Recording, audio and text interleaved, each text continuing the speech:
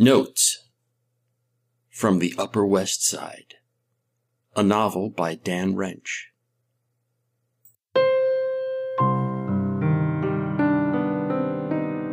Chapter 48, The Inaugural Ball.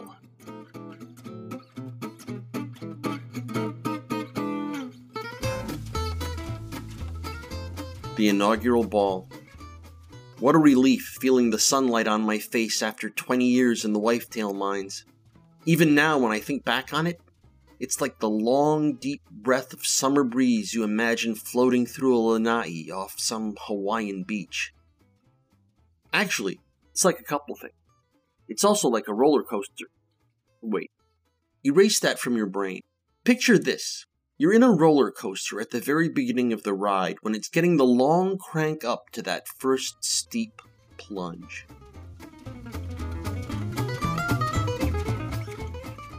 You know how when you just get over the top there's that moment of weightlessness where the roller coaster drops out from under you, but gravity hasn't got hold of you yet?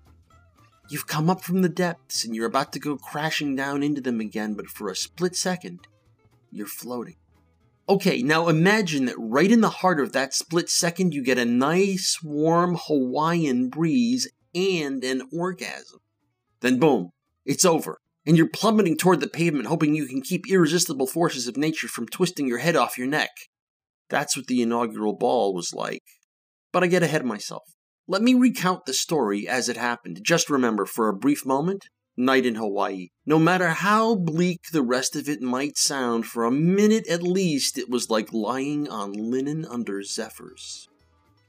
First, I think you should know that the Roundabout Inn is not a dive. It's a respectable hotel where respectable people go to ball the significant others of others.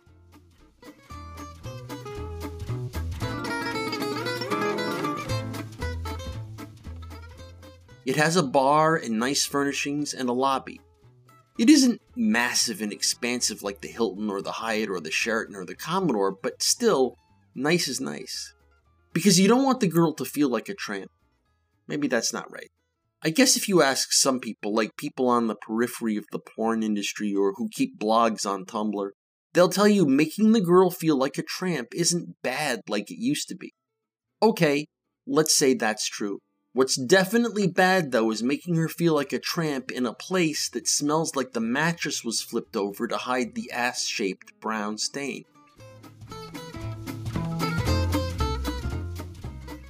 A place where you have to get drinks from a machine on the cement terrace. That's not so hot. So I was pretty relieved when I got to the roundabout and saw how nice it was inside. I took the elevator up to the 9th floor, which was all hush with thick walls and carpeting so you couldn't hear your stick tap if you were a blind guy. I was feeling pretty good. I caught a glimpse of myself in the hallway mirror and whoa, not bad.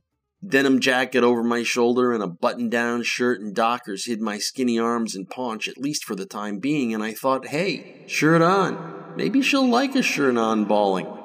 When I got up to the door, I could see some yellow papers stuck to the metal plate that connected the keycard lock and the door handle. When I got closer, I could see they were Post-it notes. 5 of them, with big blue ink-lettered words that read, Paul, do not break character. Yours, Cammy. Only Cammy was crossed out, and underneath it was written, Billy. With a Y.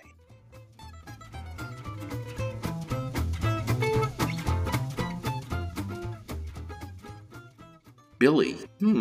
Maybe that's her nom de cunt for the evening, I thought. I was pretty sure, though, that chicks named Billy spelled it with an I-E. Bill, I-E, Jean. Bill, I-E, Sue. Whatever. Okay, so I call her Billy and I don't break character. I was pretty sure don't break character was just her polite way of saying don't do your stupid laugh. I straightened up from reading the Post-its and rapped taps against the door. Knock, knock, knock. Knock, knock, knock. I thought I heard a giggle from way inside, and a couple seconds later the door opened a crack, and half a Cammy face looked around the corner so she could see me, but I could only see one of her eyeballs.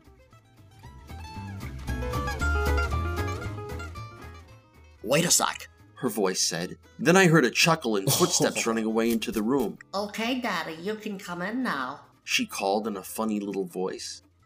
When I walked in, she was kneeling on the bed and, fuck, Her ass was perfect. Even later, when I'd had it in my face for a while, it did not quit. She was gym and diet girl and had these muscles even where I didn't know muscles existed. Not big beefed up muscles, but hard cuts without an ounce of fat on them. Boys, I was a little intimidated. But here's what threw me. Just a bit. She was wearing the school uniform with tight black dress pants, a white shirt, a little clip-on tie, and black patent leather shoes. She was kneeling on the bed, facing away from me, and leaning forward on her hands so that if she'd shifted her weight forward a little, she would have been on all fours. Picture it. Her back is arched so her ass is aimed right at me.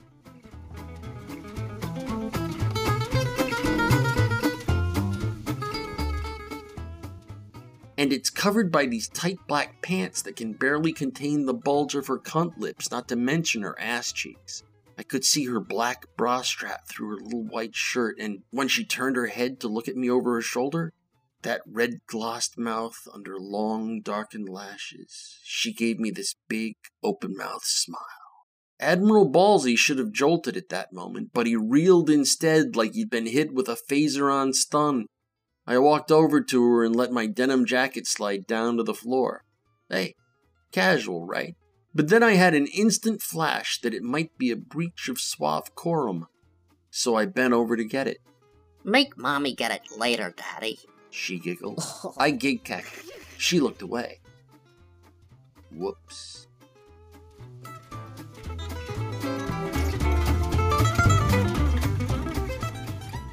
Notes from the Upper West Side is a work of fiction. The people depicted in this work do not exist.